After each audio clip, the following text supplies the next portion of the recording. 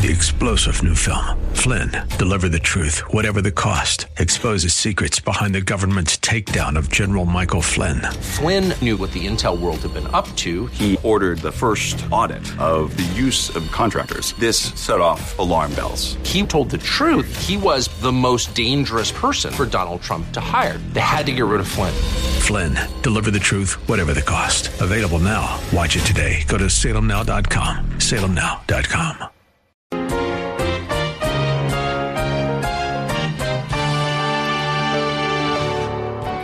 Now, here's a guy who suffered for his faith. He suffered for speaking the truth.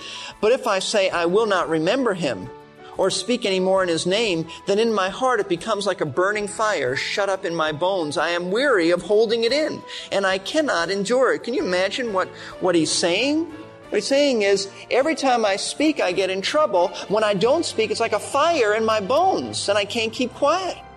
Welcome to Verse by Verse. Pastor-teacher Steve Kreloff is our instructor for today's radio Bible class. Are you wondering who he's talking about? Well, it could be any number of people, but this is the prophet Jeremiah. The Old Testament prophets got in trouble a lot, and Jeremiah was no exception. They had the uncomfortable compulsion, given by God, of course, to tell the truth to kings and others who did not want to hear the truth. And no doubt you've heard the phrase, "Don't shoot the messenger." Well, those kings never heard about that idea, and they were just brutal to the prophets who were simply saying what God told them to say. They had a real habit of shooting the messenger, so to speak. So it took tremendous faith on the part of the prophets to keep telling the truth as God revealed it to them. But they kept the faith even in the face of torture and death. Today we're in the middle part of Pastor Steve's 10th message from Hebrews 11, the faith chapter. Pastor Steve has been ministering at Lakeside Community Chapel in Clearwater, Florida for over 25 years. Verse by Verse Ministries now makes his messages available through this great radio station as well as our own website. I'll tell you more about the website later on in the program. We will be starting off in Hebrews chapter 11, verse 35 today, but soon we'll be looking in 2 Timothy chapter 4. If you would like to have your Bible ready, turn to those passages. Now, here's your teacher, Pastor Steve. Now, what gave them the courage to die for their faith? And more importantly, what can give us the courage if we are ever faced in a similar situation? What if you have to die for your faith? Well, verse 35 tells us this. Notice at the end it says, here's why they did not accept their release. In order that they might obtain a better resurrection. Now, what does that mean? The reason they were willing to die for their faith rather than accept their release was because they looked forward to a future resurrection. They wanted, the writer says, a better resurrection. Now, when you read that, you have to ask yourself, better than what? Better than what? What kind of better resurrection? Well, this is why I wanted you to see the whole of verse 35. Because at the beginning of verse 35, he spoke about the women who received back their dead by resurrection. But the writer calls it a resurrection, but in pure theological terms, that is not really a resurrection. That was simply a restoration to life. Sort of like Lazarus had when Jesus called him back. It wasn't a resurrection in the truest sense of the word. A resurrection in the truest sense means that you get a resurrected body. You don't die again. These boys died again. They just were, they were not given new bodies. They had the same old mortal bodies. They died again. And if the people, and here's what he's saying, if the people who were tortured for their faith had recanted and been set free, it would have been like a restoration to life, not a resurrection. They wanted something better than that. It would have been a reprieve from death. That was all it was, because they died. But they wanted a real and lasting resurrection, not a temporary postponement of death. That's what he's talking about. They longed for a resurrection that was better than the two mentioned in the beginning of verse 35. Now, what's the point of this? The point is that the only way to be willing to die for Jesus Christ and die for your faith is to focus on the future, not your present situation, to focus on the resurrection, to focus on your spiritual rewards, to focus on your inheritance in Christ. That's why at the end of chapter 10, the writer said that Jesus is coming again. You focus on that. Let me show you a few passages of Scripture. If you'll keep your place at Hebrews 11, but turn back a few books to 2 Timothy chapter 4. This is known as Paul's swan song. It is his last letter that he ever wrote. He was about to die, and he wrote 2 Timothy chapter 4, verse 6. And listen what he said in verses 6 through 8. For I am already, now he's in a dungeon. He's in a dungeon, ready to die. For I am already being poured out as a drink offering. It means that he's already on the verge of death. And the time of my departure has come, meaning to depart from this life. I have fought the good fight. I have finished the course. I have kept the faith. And you say, well, Paul, how could you face it with such calmness? How could you face death? In the future, there is laid up for me the crown of righteousness, which the Lord, the righteous judge, will award to me on that day, and not only to me, but to all those who loved his appearing. That's how Paul could face death, with the calmness and peace, because he focused not on his present sufferings, but on the future, that he would be given rewards. How about 1 Peter? Just turn over a few books. 1 Peter chapter 1. Now this letter was written to a suffering church. That's the whole context of 1 Peter. It was telling them how to handle suffering. But notice what Peter does immediately as he gets into this book after giving his salutations and greetings. Verse 3, Blessed be the God and Father of our Lord Jesus Christ, who according to his great mercy has caused us to be born again to a living hope through the resurrection of Jesus Christ from the dead. So we have a hope. Immediately when you hear the word or see the word hope, you think of the future. We have a hope. There's something to look forward to. To obtain, verse 4 says, an inheritance. Here it is. We have a hope to obtain an inheritance which is imperishable, undefiled, will not fade away. It is reserved in heaven for you. It is waiting for you in the future. Verse 5, who are protected by the power of God through faith for a salvation ready to be revealed in the last time. So there is another aspect, a future aspect to our salvation. But notice what Peter says right off the bat. If you want to handle suffering, keep in mind that God has a great future plans for those who love him. Revelation chapter 22, you don't need to turn there, but verse 12, the last chapter of Revelation says, and this was written, by the way, to the church as a whole that was suffering under Roman persecution. Behold, I am coming quickly, and my reward is with me. Why does he say that? He's saying, in other words, hang in there. Let this be an encouragement to you. All that you're receiving now is not the end. You will have a better day. See, this is how God sustains us. He sustains us not because we have terribly deep faith, because we're really spiritual giants and we can handle anything. No, that's not true. If we're honest, we have to all admit that we're cowards. No one in his right mind says, bring the sword on, I can handle it. No one does that. No one who's honest, I should say. So how does God sustain us? Because we have a simple childlike trust that when we die, we're going to be with the Lord, and there is a future resurrection. When we die, our spirits go to be with Christ. The Bible says to be absent from the body is to be present with the Lord. You ought to understand that. But your body does not go to be with the Lord. Your body is either goes into the ground or is cremated or whatever. It decays in one way or another. And then at the resurrection, God is going to give you a new body and going to take that body and unite it with your soul and spirit, and thus you will be with the Lord like that forever. But the moment you die, you are with Christ if you know him. And you need to focus on that. That is what sustains us. That this life is not all there is. That's all we've known. That's all we've experienced. But hey, we're people who believe the Word of God. We don't have to see it to believe it. And we know that it's true. Romans chapter 8, verse 18. This is a verse you ought to know, you ought to write down, you ought to memorize. For I consider that the sufferings of this present time are not worthy to be compared with the glory that is to be revealed to us. So when you're going through hard times, remember, this is not all there is. It will end sooner than we think. So what the Bible teaches about the future for every Christian ought to be very familiar to you. You ought to know that. It ought to be something that you think about regularly. So you see, faith not only helps us to live properly, but it also helps us to die properly, to suffer properly. The question is, are you willing to die for Christ? And think about that. It's very easy in the comfort of this church, where you're rather secure, to answer, of course I am. But are you really willing to die for Christ, are you willing to die for him, or would you deny him? Would you deny him if your life was on the line? That is something only you can answer. And probably, if you're honest, you have to say to the Lord, at this point, I think I would deny you. But you have to give me grace. And God will. He will give you grace at that moment, but you have to be willing. That's all he wants, is a willing heart. You don't have dying grace right now. You don't have martyrdom grace. But God will give it. All he wants is a willing heart to say, yes, Lord, I'm willing, no matter what. Just give me the grace to go through anything.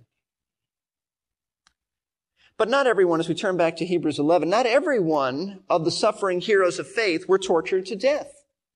Some were not. Notice verse 36. It tells us about some who were not tortured. And others experienced mockings, or I should say some were not tortured to death.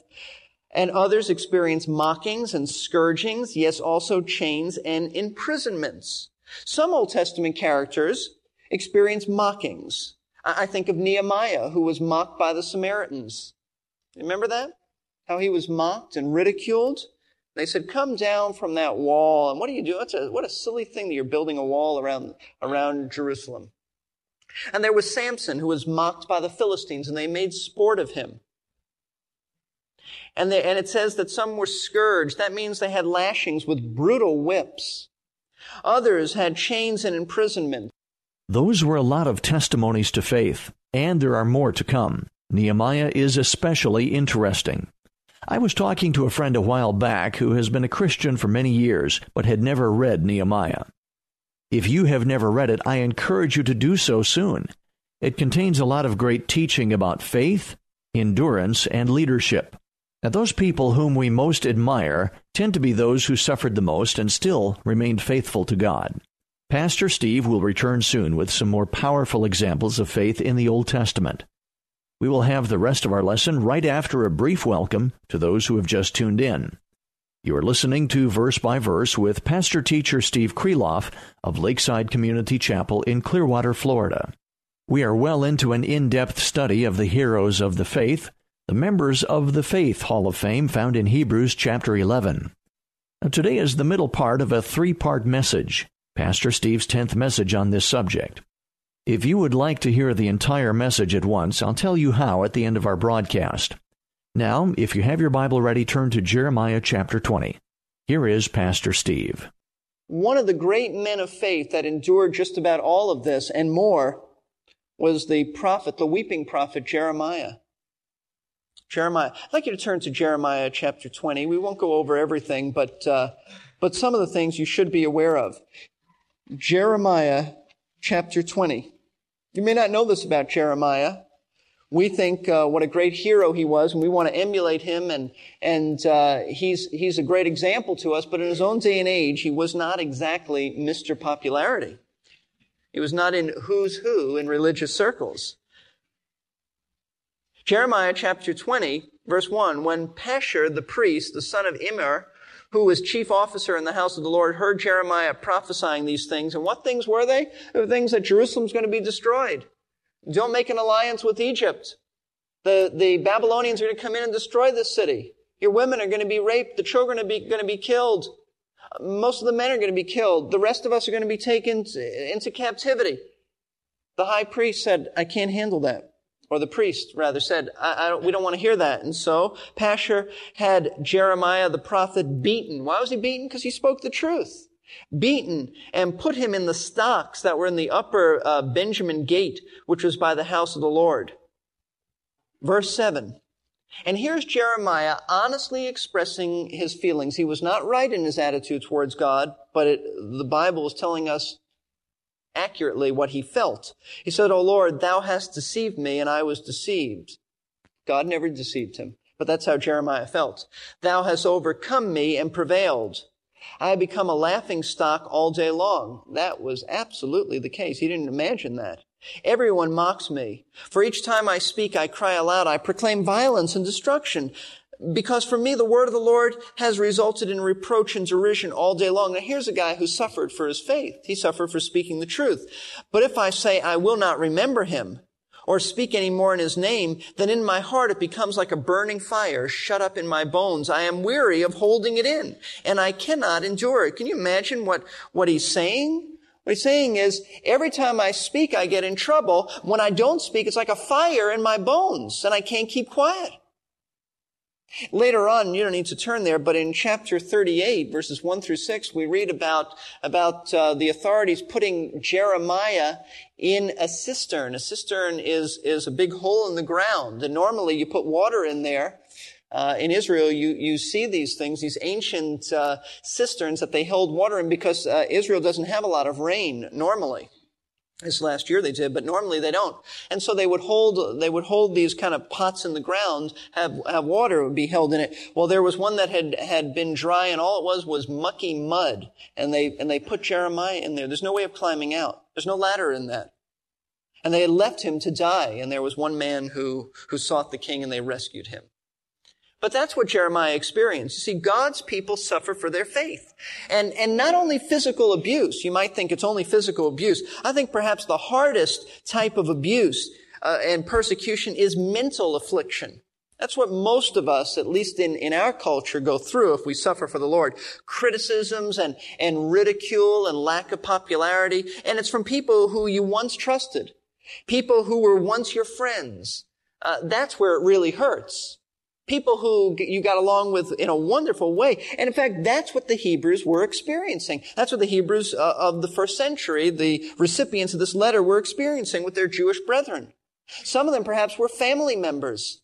And now everything was fine as long as they went to the synagogue and went through the rituals and practiced the sacrifices in Jerusalem and things like that. But once they said, hey, Jesus is the perfect sacrifice, and we're going to believe in him, and we know from him we have eternal salvation, then their brethren turned on them.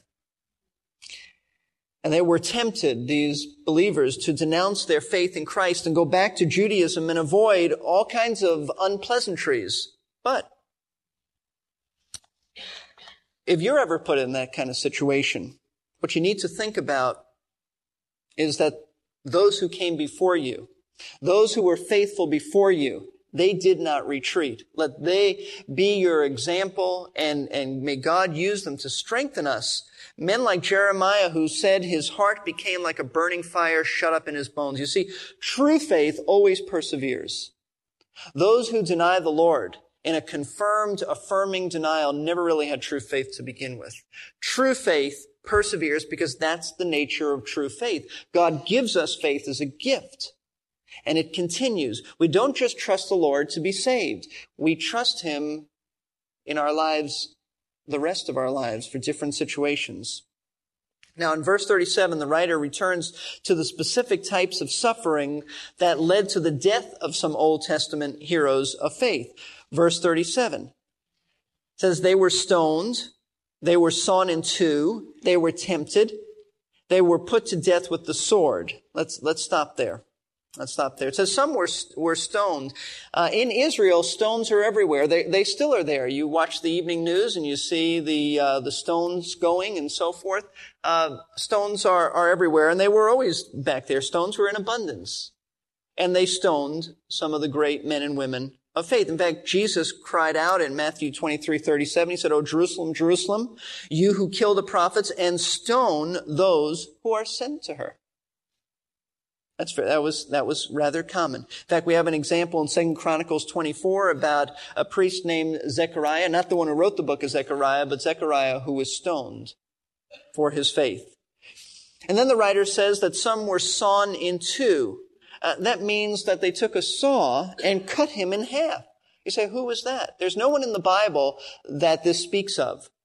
That doesn't mean that there weren't people. Obviously, there had to be heroes of the faith. Tradition says, and it's probably accurate because it comes from Jewish tradition as well as Christian tradition, that Isaiah the prophet was cut in two. And the tradition is, and the reason I say it is most likely accurate because it doesn't just come from one source, but the tradition states that wicked King Manasseh had Isaiah the prophet put in a hollow tree trunk and ordered that tree trunk cut with a wooden saw, so it went through Isaiah. It says, the writer says, they were tempted. This probably means that they were tempted to apostatize, that is, to deny their faith. We're not sure any more than that. It says others were put to death with the sword. At the time of Ahab and Jezebel and the prophet Elijah, many prophets were killed by the sword. 1 Kings 19, verse 10. Jezebel had many true prophets killed by the sword. And some of the Old Testament characters, while they may not have been killed, lived under miserable conditions because of their faith. Notice the rest of 37 and 38. They went about in sheepskins, in goatskins, being destitute, afflicted, ill-treated. And here's a parenthesis, men of whom the world was not worthy, wandering in deserts and mountains and caves and holes in the ground. In other words, they were poverty-stricken. They were mistreated. They were made refugees on the face of the earth. Now imagine that. Think about that. The men and women that we admire the most, we study about them. They're in our Hall of Fame. If we had their pictures, we'd want to put it in the lobby and say, these are the great men, the great women. We study them, we emulate them. But in their day, they were not considered great. They were poor, they were homeless, they were ill-treated individuals. You might have even thought that the official uniform for a prophet was sheepskin. You know, that's what prophets do. They went into a store and they said, I'll have a prophet, I'll get that sheepskin or goatskin. But no, you might have thought, well, that's the way prophets are supposed to look. So everybody knows they're prophets. No, that's the way they had to look because they didn't have enough money to buy anything else. That's what the writer is saying. Men like Elijah and John the Baptist, they dressed that way because they were too poor to buy other clothing. That's why. And the people they ministered to continually afflicted them, even to the point of driving them from their homes. And they wandered in deserts and mountains and caves and even holes in the ground. And in Israel, that is the topography. In fact, I remember when we went up to En-Gedi, which is where David hid from Saul, many caves around there, many places for David to have hid. And that's just the topography of much of Israel. Now, there are two issues that I want us to look at concerning our faith and suffering for faith. Two issues that are related to this and very, very important for us. You need to ask yourself, and you need to have a biblical answer as to why. Why do we suffer for our faith? Why is it? Why does the world want to mistreat us simply for believing God's word? What difference does it make to them? Why should they care because we believe the Bible? I'll tell you why. Because our faith is a constant rebuke to the world and everything they stand for. Because when we have come to Christ and we believe the Word of God, we in essence are saying to them, we have turned our backs on your value system and your standards. We were there, but we reject it. And so they're very threatened by that because it's a rejection of everything they hold dear. That is the reason we sometimes suffer for our faith. It's not us the world rejects, it's Christ they reject. If He lives in you, then you're going to experience rejection from time to time, maybe even worse. Jesus came right out and told the disciples that the world would hate them because it hates Him. Our time is about up for today, so Pastor Steve will have that for us in our next class. Thank you for listening today to Verse by Verse, a Bible class of the air taught by pastor-teacher Steve Kreloff of Lakeside Community Chapel in Clearwater, Florida. Pastor Steve's 25-plus years of teaching and preaching at Lakeside have given rise to Verse by Verse Ministries and this daily broadcast. Verse by Verse Ministries is a faith ministry supported by the prayers and gifts of interested listeners who have first been faithful to their own church. Today's class was the middle third of Pastor Steve's 10th message on the heroes of the faith. If you would like to hear the entire message at once, you can order an audio CD or a cassette tape by calling us at 727-239-0306. Leave your name and a number, and we'll return your call during weekday office hours. That number again, 727-239-0306. To hear today's class again, please visit our website, versebyverseradio.org. Besides today's lesson, we have previous broadcasts available on our archives page. There's even a free podcasting service if you want to make sure that you catch all of our future classes. We also would like to invite you to subscribe to our complimentary newsletter.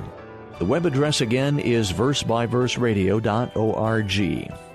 Please join us again for our next class and the conclusion of Pastor Steve's message. He will be answering a vital question. The examples we have been studying have been pretty dramatic, haven't they? But if we don't respond the right way, they haven't done us any good. So we'll deal with that next time. I hope to see you then.